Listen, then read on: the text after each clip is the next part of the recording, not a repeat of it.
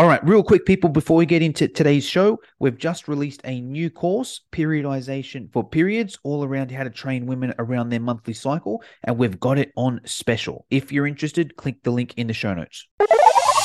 You are now listening to the Bootcamp Blueprint, the place where personal trainers can learn how to grow their bootcamp and social media. Here's your host, Jono Petrohilos. Okay, hello everybody. Welcome to the Bootcamp Blueprint, the place where personal trainers go to grow their bootcamp and social media. I'm super excited because we've got an overseas guest on this week, Carl Hamilton from New Zealand. Now, Carl is the founder of Best Me and Health Fit Collective. He's a functional movement coach and play advocate. He's a PT mentor and a FitX presenter with over 15 years experience in the industry. He's a podcast host. You can find him on Best Me Radio. He's got all sorts of qualifications there. I'm just going to read out your main ones here, Carl. Otherwise, we'd be the whole podcast reading out all your qualifications. But he does have a bachelor's degree in sport and exercise, majoring in exercise prescription, and a diploma in exercise science. And he actually had his name on the Dean's list, which is really, really cool. But anyways, without further ado, let me introduce the one and only Mr. Carl Hamilton. Carl, how are you? Thank you very much for that epic intro, Jono. And very flattered. That you wrote yourself, by the way. I just copied that from the website. I know. I reckon I could have glossed that up even more, but I think. Honestly, though, he did have more. I had to delete half of it because I was like, I'm going to be here all day. Carl, I like to start all these podcasts off with a quote or mantra that inspires you or fires you up.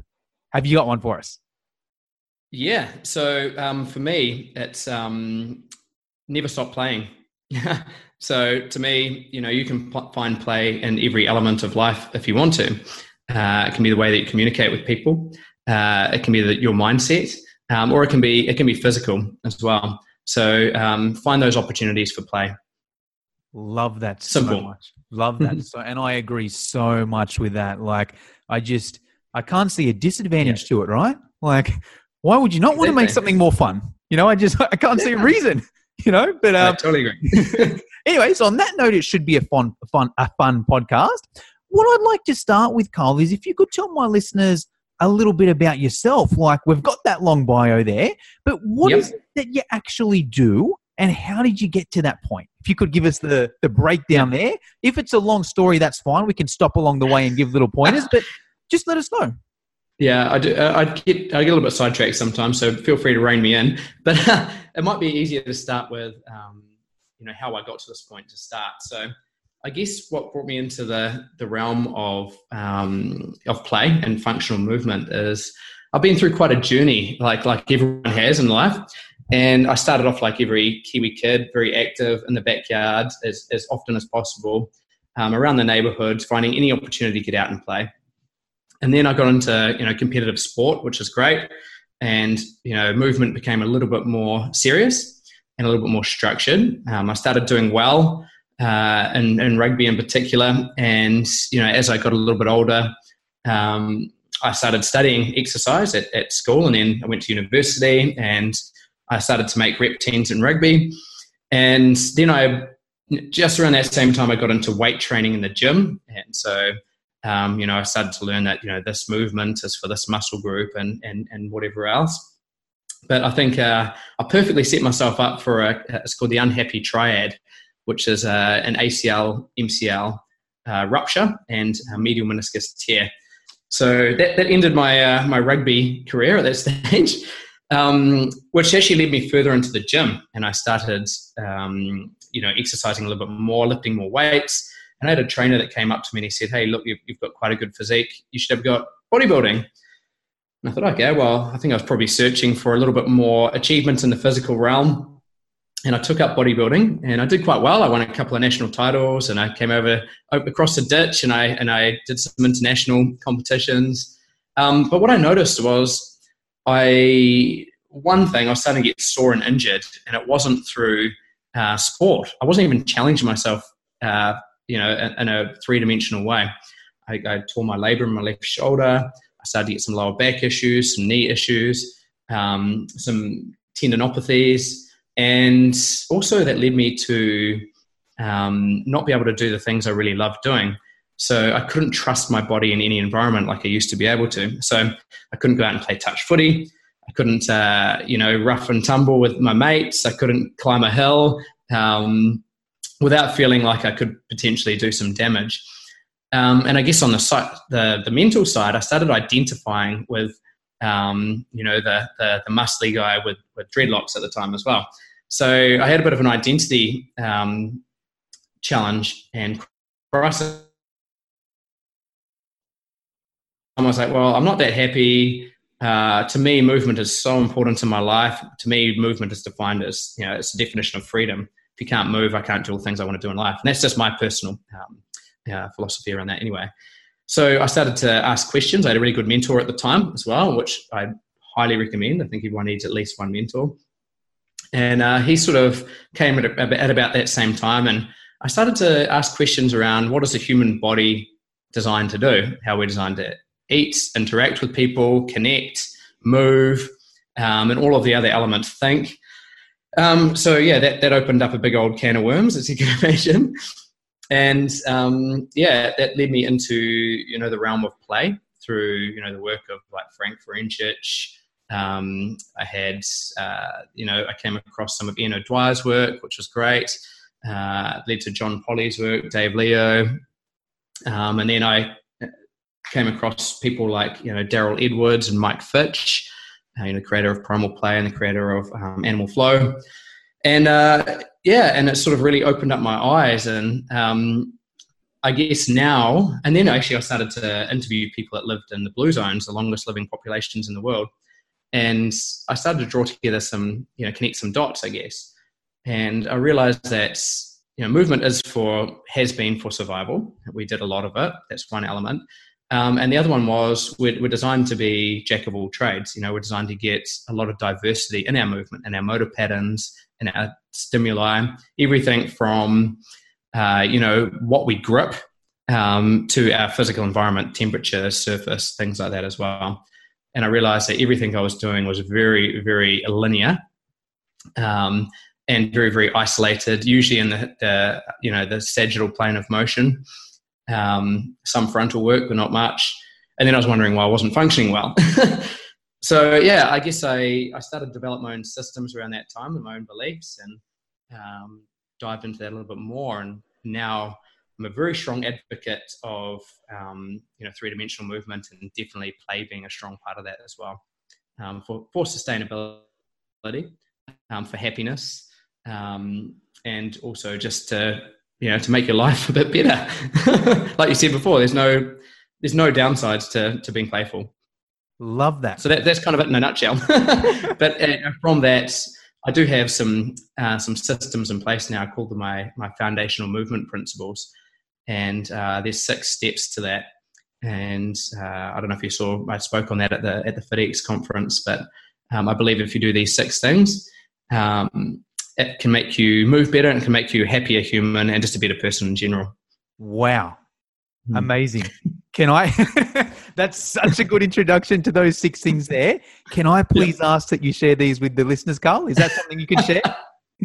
Definitely. We're just before, let's talk this up again, because they were 3 very important things there. So what are these 3 things going to do? Let us know again. 6 things actually. So there's 6 of them, but basically it is a 6-step process, and obviously each one of these elements can be a presentation on their own. But I say it helps rehumanize us.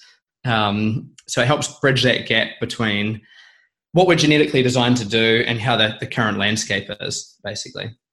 And number 1 is actually just addressing and exploring your relationship with movement. So, ask yourself, what does movement mean to you? Does it nourish you?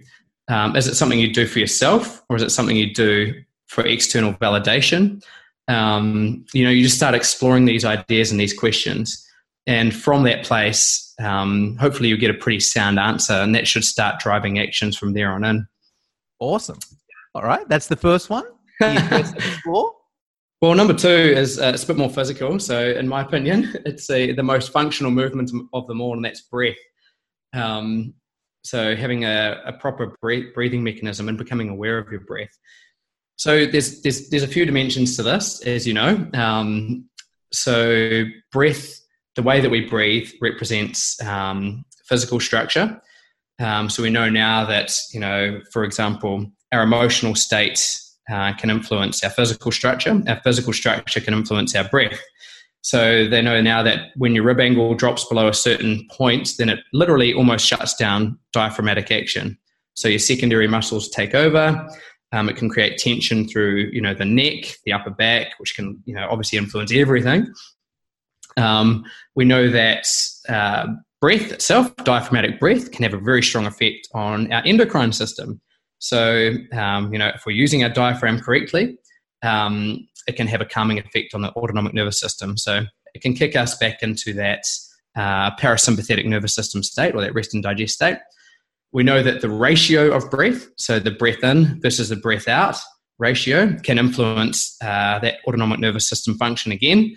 So if you take a slightly longer breath out, it will start to prioritize the parasympathetic nervous system. If you take a longer breath in versus breath out, it will prioritize the fight and flight mode, or the sympathetic nervous system. So breath is huge. And like I said, you've got to address emotion, posture, and actually just reteaching yourself to breathe correctly through the diaphragm. Yeah, wow. It's a big one, I know. Yeah. Okay, so we've got our first two. What's the third one there, Carl? Yeah, the third one, actually third and fourth is a bit of a tie. So I have got, this has bumped up the list a little bit recently since I've spoken to a few experts around this, but it's get down and erecticize. Okay, love it. Sounds exciting, doesn't it? Yeah. So basically it's the it's the ability to get down and up off the ground. So in my opinion, there's no, in terms of global movements, there's not too many movements that are more important than that. And you might have come across some of the research from one of the Brazilian physicians, and he's created the sit to stand test, and it's literally assessing your ability to get down on the ground and stand back up. And there's a whole point system around it, and they've found there's a direct correlation between your ability to perform this test and mortality rates. So it's literally it's a predictor of death and life expectancy. Wow. And there's different, what can you expand the levels there, Carl? Did you say there's different, you get a score for how quick you do it, or how you... No. So it starts, you stand in a neutral position, you cross your feet over, so you're standing on the edges of the outside of your feet, you lower yourself to the ground, and then you have to try and stand up again. Your hips have to touch the ground, or your bum has to rest on the ground, then you have to stand up. If you have to readjust, so if you lose your balance, you have to readjust, you minus a point. Sorry, you start with 10 points, you minus a point, you subtract a point. And if you have to put a limb down, so that could be a hand, an elbow, or even a knee on the ground, each time you do that, you lose a point as well. So you start with 10 points maximum, and you can, obviously lose it right down to zero.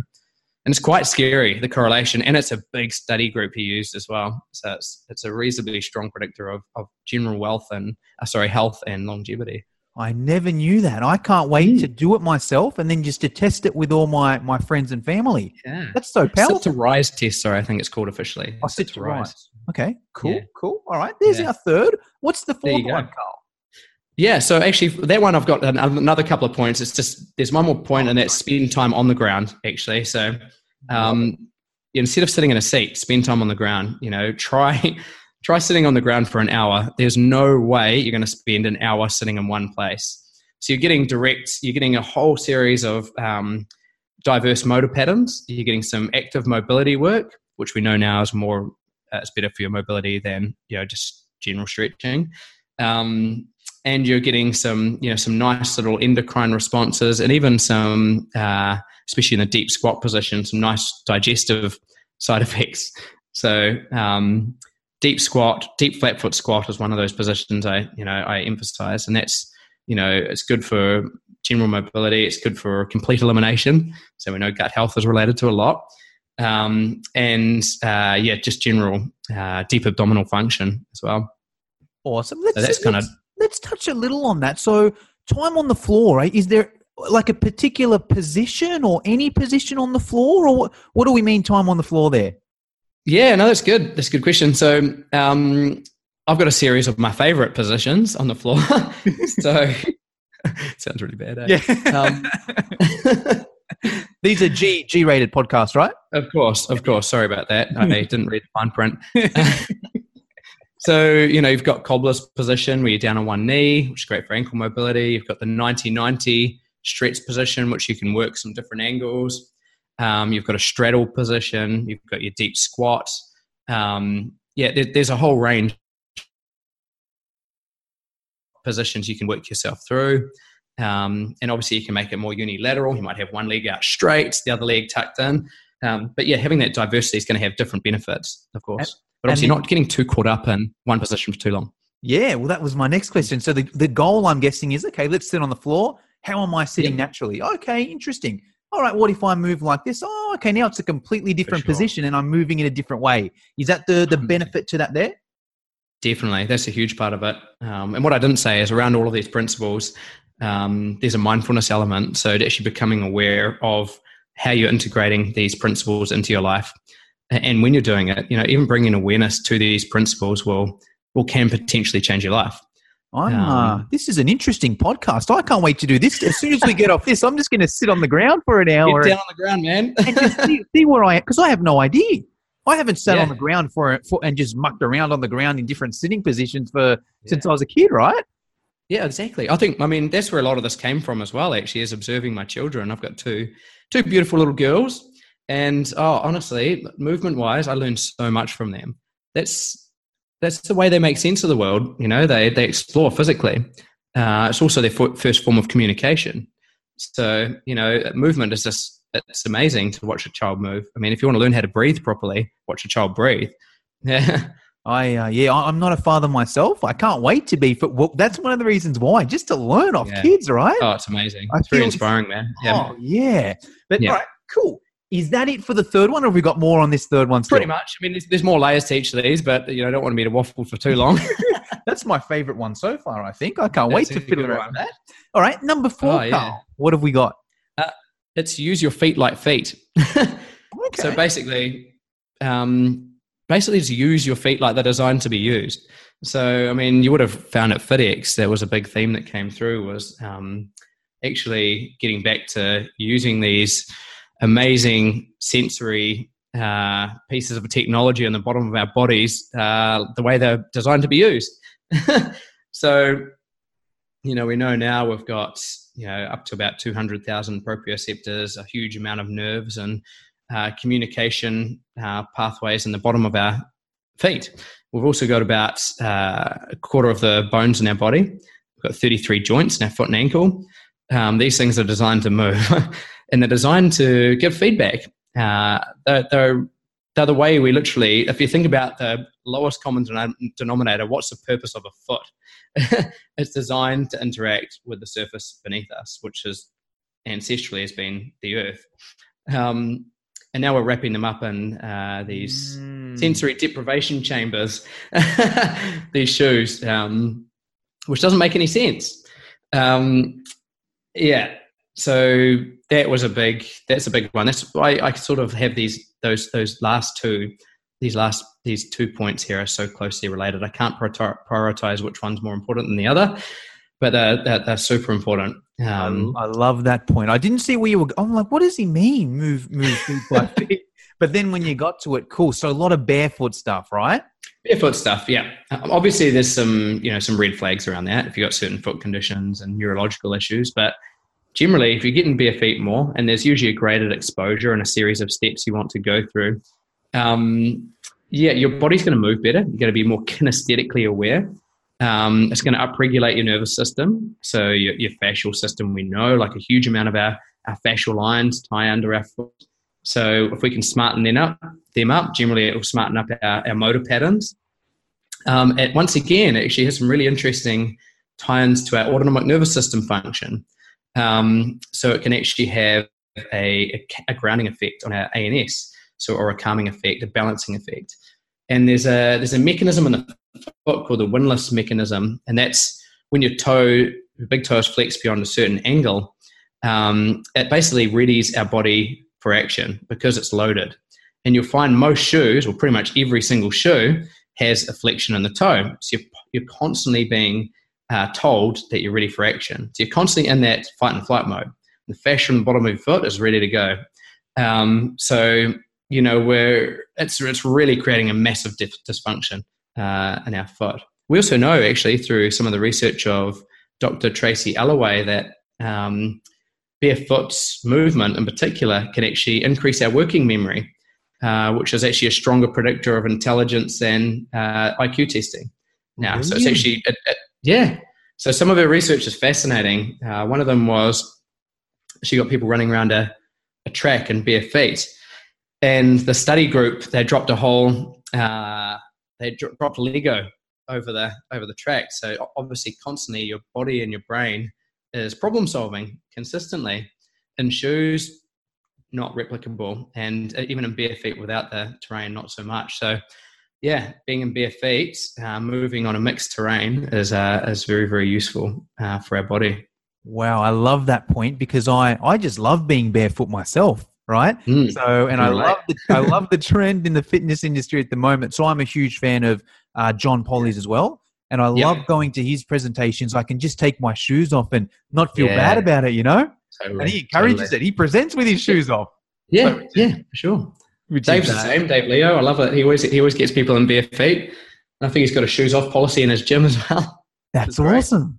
Yeah. All right. Cool. The dangers of being in shoes outweigh the dangers of not being in shoes. So, I love that. You're not wearing shoes now, are you, Carl? I have my 5 fingers on currently. So that was actually what I was going to ask. What's the opinion on the 5 fingers? Well, yeah. I mean, I think they definitely have their place. I think before you integrate into barefoot work, you really do have to learn how to move in bare feet first. And that can be the danger with a lot of people, is you go from, like I said, the sensory deprivation chambers 24 hours a day to all of a sudden having to, go into complete sensory overload with your feet. And if your feet haven't moved or interacted with surfaces in a long time, then there's a few things that can happen, but it's usually not going to be pretty. So I think they're a useful tool for integrating back into it. But even with that, I had to be careful when I integrated back into it. Like, I'm a sort of throw myself in and, learn as I go person. I actually did it. First time I got them, I wore them for a whole day, and they say wear it for 2 hours maximum for the first day. Chucked them on. I wore them for the entire day, PTing people, so I'm always moving. Went for a little jog around the block, and the next day I could hardly move. So. Oh, wow. Okay, so just to our listeners, the 5 fingers, they're those shoes that are sort of not really, they look like a sock, right? That sort of thing there? Yeah. Yeah.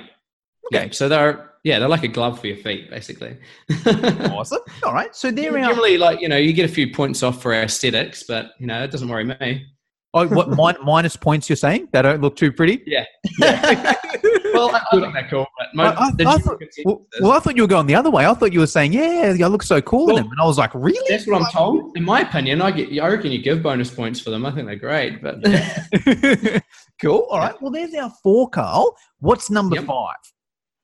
So, number 5 is actually find your flavor.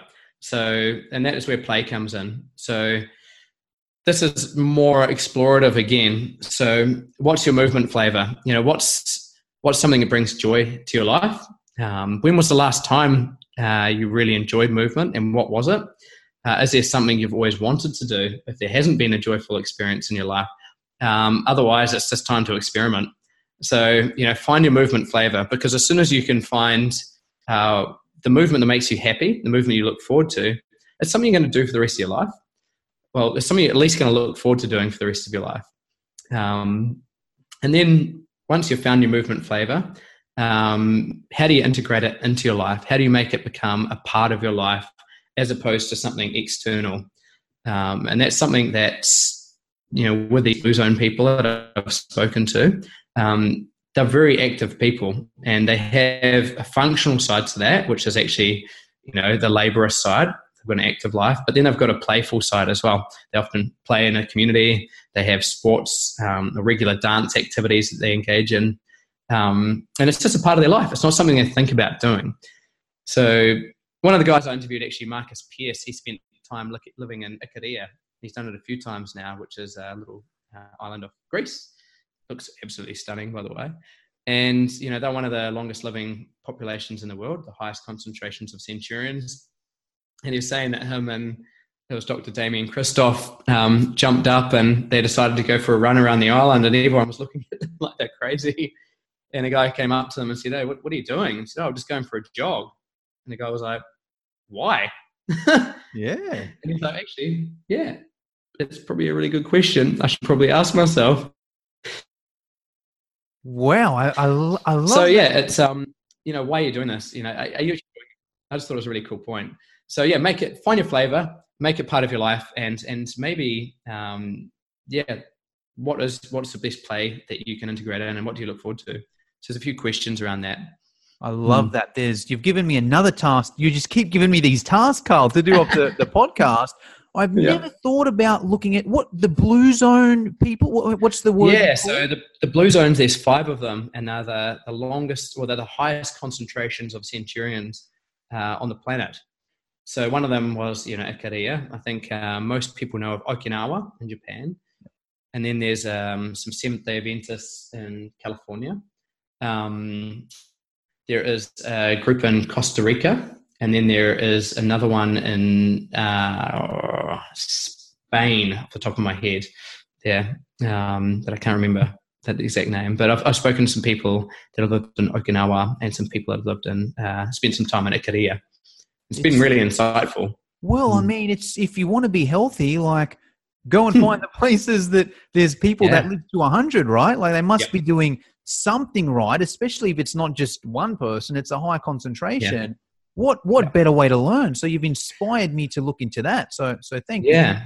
And it's funny. I've got a bit of a reputation lately of I've got a wide range of clientele. I still train some clients at the gym, and I've got from some of the elite athletes here. I work with New Zealand Ballet and some carded athletes. And on the other side, I'm known as the old fella trainer. So I've got a 97-year-old client and his 93-year-old wife. And wow, it's incredible actually. And he came to me with the intention of improving his golfing handicap.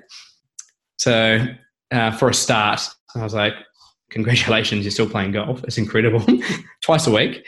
And having a performance goal at 97 is just incredible. So, and then I've got an 87-year-old. So I've got the 97-year-old, 93-year-old wife, an 87-year-old client, an 80-odd-year-old client, and some people in their 70s. And these people are incredible movers, and they're happy, they're healthy. So I started to really see a correlation between what these people were doing and these long living population, and some definite themes that overlap. And part of it was actually diversity of movement, wide range of movement, social setting, and the biggest part was actually which Leonard told me, the 97-year-old. He said, "Carl, you just got to learn to go with the flow." I was like, wow, how much wisdom is in that, Yeah. Just go with the flow. Well, the other part to that I like is the find your flavor. So I did a session with John Polly JP at FitX. So I went to his presentation, and the basic system was he got you to do a movement, right? Let's say me and you were doing a movement, and you could pick any movement. And he said the most boring you could pick up, right?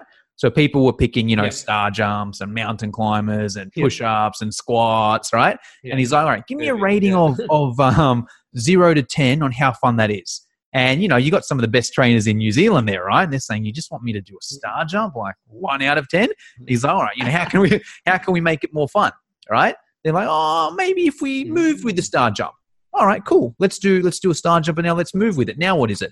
Oh, now it's probably a 3, right? It's not ideal, but it's better. Okay. JP's like, how can we make it more fun? They're like, maybe if there are a few other people doing it with us. He's all right, let's get 3 or 4 people all doing it, moving it together. All of a sudden, you've now got, 4 or 5 people doing star jumps together, moving. What is it now? Probably a 5. I wouldn't say it's super fun, but I can probably do it okay, right? He's all right. What can we do to and it kept going on. And by the end of it, it ended up being a game of bum tag with star jumps, right? So you had a whole group of people in a small group. I love that. It's so good. Someone was in, right? And they had to try and tag someone else, and that person was in, and everyone in there then said it was a 10, right? So I think there's a few things going on, but like what I liked about that was it was the find your flavor where you got to pick, right? The person doing it got to pick. It wasn't a trainer saying, hey, this is a fun exercise. You have to do it because it's fun. Like, because it's different for everyone, right? Yeah. So 100%. I like that. I really like that. Oh, and you know what? It's a good principle. And hey, it was so much fun because we were just playing for an hour. Then we just did it with different exercises, and it was the quickest session ever, right? Yeah, for sure, man. I totally agree. And there's an interesting thing there, and I picked this up through with Daryl Edwards actually, and he said play. Often people think of it in terms of it's quite airy-fairy. It doesn't have a purpose. He said try telling that to a kid that's playing the lava game. You know, play can have a purpose. So play doesn't mean it's easy. Like, you know, for me, play is sometimes I try and climb a tree. I'll get to the top of the tree. That's bloody hard work, you know? And you can see, you know, I've actually created a whole lot out. We're lucky enough to be in a really amazing location, and I call it the Urban Playground. So I've got a whole series of measurable testing systems outside in a play environment. So we can test these things and see a measurable progression. So play can also be, you know, a really challenging task. It doesn't need me. Well, I'm a huge fan of fitness games there, Carl, right? Yeah, and awesome. I'm actually, to be honest, I think I need some sort of competition for it to be fun with me, right? Like, if you said, go and play, I'm probably going to get bored. But if it was, hey, go and play and try and beat this person, or hey, go and play and try and get to the top of that, or hey, try and play and do this. Like, if there's some sort of goal, that's what makes it fun to me. So I love that. Definitely. We've got one more point left, I believe, here, Carl. What's number 6? Yes. And that's the performance layer. So that's where, you know, a good trainer or practitioner comes in, and that's just 3D-ify it. So, you know, this is where it gets a little bit more technical. So you're taking the client's wants and their needs, and you're trying to create a sound, scientific, periodized plan based around these and what you find in the assessment, and then put it into a 3D environment. So, you know, that's where it all sort of ties together. Like I said, it doesn't need to be loose-ended. These things are quite loose in principle, but you can actually put it into a really structured, scientifically valid and exercise prescription format. So that's where the performance layer goes in, and that's where you look at, okay, what are their goals? You know, what does it require? What are their motor patterns currently? What energetics are they going to need to get involved? What does their life look like to make it realistic for their time frames? That's sort of just bringing it all together. Like I said, that's where we teach systems around how that trainer or that practitioner can integrate these things in and put it into a performance layer. Love it. So, for example, I still train a bodybuilder actually. And my first reaction was, I don't really do that sort of thing anymore. And I was like, well, that's something he likes and he wants to do. And he's into the 3 sets of 10 style training, which probably isn't the way I train anymore. But I'm playing the long game with him. So I've integrated and shown benefits of putting some 3D work in there. I've got him on the rings. I get him doing some reactivity work. I get him doing a lot of stability work and some other movements. And I sell it to him in terms of just providing some evidence behind it. So, you know, through doing this, we're going to get increased muscle fiber recruitment, you're going to increase your range of motion, which gives you the ability to build more muscle. And also, obviously, you see the confidence side change. So he had a goal of doing a bodybuilding competition. And after, you know, quite a few years of training, he hadn't quite got there. And last year, actually, we got him up on stage and he did incredibly well. And at the end of it, he said to me he didn't actually find it hard. He found it a really enjoyable process. So, we did a lot of work around mindset as well, and actually just enjoying the process as opposed to, you know, judging yourself as well. So he did incredibly well. And that's where you can get these principles, sneak them in, if you know it's the content well enough, you can apply it to anything, no matter what the goals are. Love that. Yeah. So that's where a bit of that science and creativity come together, I think. Awesome. Well, hey, Carl, most of our listeners here are boot camp instructors. So they're running their own boot camps, maybe indoor, maybe outdoor, but the common thread is it's exercise going on and it's groups there. I was hoping you could give us maybe 3 quick tips on what these boot camp instructors can do to add fun to their sessions there. If they're currently, I'll just give you a scenario, right?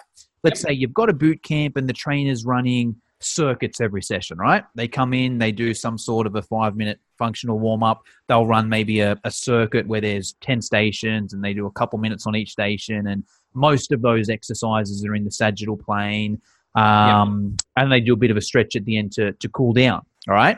Now, myself, I don't like that style. Everyone's got their own preference, right? But for me, that's just super boring. Could you give a trainer like that maybe 3 tips on what they can do to make that session a bit more fun for the clients, a bit more playful? Sorry, just cut out for a second there, Jono. Sorry. You're back now, though. I missed most of your question. That's all right. I'll go back and edit this. So let's just say you've got a trainer. They're running a boot camp. Their boot camp basically involves a 5-minute functional warm-up. They then run through a circuit, 10-station circuit. Majority of those exercises, if not all, are in the sagittal plane, and then they do a 5-minute stretch at the end of it. Now, my opinion, that can get a little bit boring, right? What are maybe 3 things that trainer can do to make the session a bit more fun and a bit more playful for the clients? I can't help but think about the whole process here. I could be a little bit probably over analytical here, but I would actually, to be honest, I'd before I start these things, we do a lot of group training here as well, actually, is gain some feedback beforehand. So ask these questions in a pre-screener just to see what these people are actually going to enjoy. But I can guarantee you there's going to be some fun. Some people really like the hands-on interactive work. Some people absolutely hate it. So it might be worth getting your hands on some of that information beforehand. In my opinion, I like to be safe going into it because I've experimented with some of this stuff and I've got feedback and I've adapted along the way. But going forward, I always ask those questions now, even in terms of a group, because the best form of movement is something that people are going to do often, right? So you want people to be moving and you want it to be an enjoyable experience. So some people are going to enjoy the high 5, low 5 games, the bum tag. Other people might absolutely hate it. So maybe gain some insights as to what that individual enjoys beforehand. And then you could cluster together, get some ideas of your cohort and what your target market is. So it can sometimes help refine that. And then you can sort of tailor suit. In terms of how it could physically manifest, I think an icebreaker game that's reasonably simple is always a good way to start. Usually, this is me with my stuff though, I'll get people in bare feet and I'll have some really simple interactive games to start. So it might be something like some basic warding or some core wall stuff. So you might get people standing on 2 feet to start, hands facing each other, and just gentle sort of offset taps with the ability, the outcome is to try and knock your partner off their feet without being too brutal. Or sticky hands, where you might get people touching fingertips, and then one person's a leader, one person's a follower, and just moving around. It's great 3-dimensional work. It's not high intensity. You're not going to rupture anything or blow a disc. It's just a really nice way to get the energy flowing first thing. And then I would challenge the trainers or the bootcamp instructors to think about how they can 3Dify the current movements. So, for example, like you gave a perfect example before. A squat doesn't have to be just a squat. Like a squat, you can change your foot position. You can change the distance you reach. You can change the driver. What can you do with your other limbs? Can you add some rotation? Can you add a bit more frontal plane work in there? Or can you add an extra stimuli or even a perturbation? So, how can you challenge yourself in terms of the movements that you're doing currently? Because you can add so much more value to your participants' experience there. Love it. So let's summarize those 3. The first one was the survey or the asking, right? So, hey, we might think it's fun, but if the clients don't think it's fun, then it's no point. So that's the first thing there. The second point is the icebreaker, and I'm a huge fan of that. And it's not even just an exercise thing, right? Like if you go to a meeting or a conference or something, like how much better is it if there's a fun icebreaker at the start, right?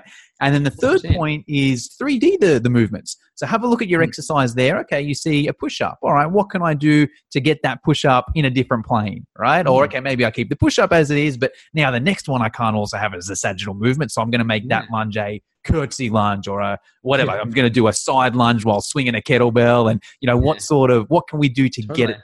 So I love those there. Hey, we're coming to the end of the podcast here, Carl. I've got a few questions I like to ask all my guests at the end. Now, you're obviously a huge mentor to other personal trainers out there, especially when it comes to play and functional movement. I know you've dropped a few names along the podcast here, but let's just drop them again at the end here. So if someone's listening and they're like, all right, Carl, I want to learn more about this. Obviously, I'm going to follow you and we'll give your social medias I mentioned in a second. But who do you go to learn things from? Yeah, I've been lucky enough to be exposed to, a few mentors and people I've had a lot of physical contact with. Dave Leo has been one of my initial mentors. He's great. The Australian, right? Yeah, he's not Australian. He's a Kiwi. So glad, but he's Australian at the moment. I was lucky enough to, when I first started, he was the person I mentioned at the beginning, actually, that was my first mentor around that transition time for me. And he's still doing great work at Kaizen. I love Eno Dwyer's work. I think he's always doing great stuff. He's reinventing himself. I love John Polly for the play. I've got a great team here with Greg Wrightford, Mish McCormick, and Theo Bostrovis. So I'm really lucky. I think we all inspire each other in certain ways. Really enjoying that environment. But some of the people I guess I've used in some of their material, and I've interviewed them through my podcast, Daryl Edwards, I love his stuff with Primal Play. He's done some amazing work. I love Frank Ferencic and his work there. He's a creator of Exuberant Animal. And he's written multiple books. I do enjoy Mike Fitch's stuff with, his global bodyweight training and his animal flow. He's just a really cool guy, and he understands actually the science behind what he's prescribing as well. I enjoy Paul Check's work still. I think he's a really interesting guy. And some of the things we're seeing become fashionable now, he was talking about, years ago. So I had the privilege of interviewing him recently as well. So just on a different level. Those are some of the people off the top of my head. Dr. Bobby Chima, who's over in Australia as well.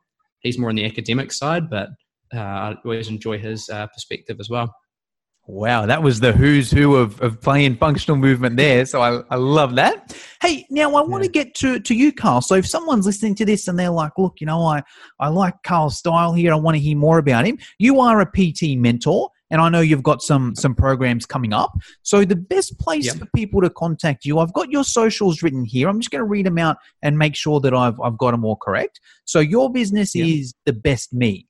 So listening to this, you're probably a podcast listener. So if you want to subscribe to Carl's podcast, it's Best Me Radio.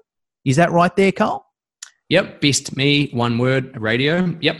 Awesome. And the Instagram handle is Best Me Community. That's the one. Awesome. And then also your facility there in New Zealand is the Health Fit Collective. So the website is healthfitcollective.co.nz. and can be found on Facebook and Instagram at Health Fit Family. Yeah. Well, Health Fit Collective on Facebook, actually, and Health Fit Family through Instagram. Let me write that Sorry. down. So, my bad. Health Fit, because I'm going to put this in the show notes as well. So Health Fit Collective on Facebook, Health Fit Family on Instagram. That's the one. Awesome. All right. Well, hey, Carl, that's all we've got time for today. Is there anything I missed? Is there anything I should have asked you that I shouldn't have? Is there anything you want to get off your chest there? No, I'm quite happy with that. I think we dived into some interesting stuff there, Jono. Just want to take time to thank you, though. I think your work you're doing is just fantastic, and I loved hearing you talk at the event as well. So I just love the way you're bringing the wellness world together, and we're creating a united community. I think it's really important. It's really important to understand that we're all on the same mission. We should be working together. So thank you for what you do. No, I appreciate that. But hey, I'm going to leave you to it. All right, Carl? Cheers, John. If you liked the show, share it with your friends, subscribe on iTunes, and leave us a 5-star review. For show notes and free training on how to grow your bootcamp, visit www.fitnesseducationonline.com.au.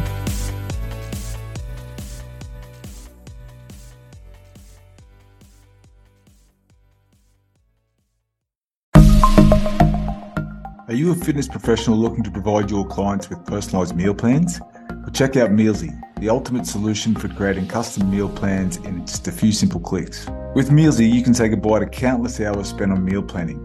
Our Australian meal planning web app is designed to save you time and effort, so you can focus on what really matters, your clients and their success. Mealsy provides you with a vast library of recipes, all created by nutrition professionals. From breakfast to dinner and everything in between, we've got you covered. Whether you want to create a custom meal plan tailored to your client's needs or choose from our selection of ready-made meal plans, Mealsy has the flexibility to accommodate your preferences. So why waste precious time and energy creating meal plans from scratch? Let Mealsy do the heavy lifting for you, while you focus on delivering exceptional fitness services.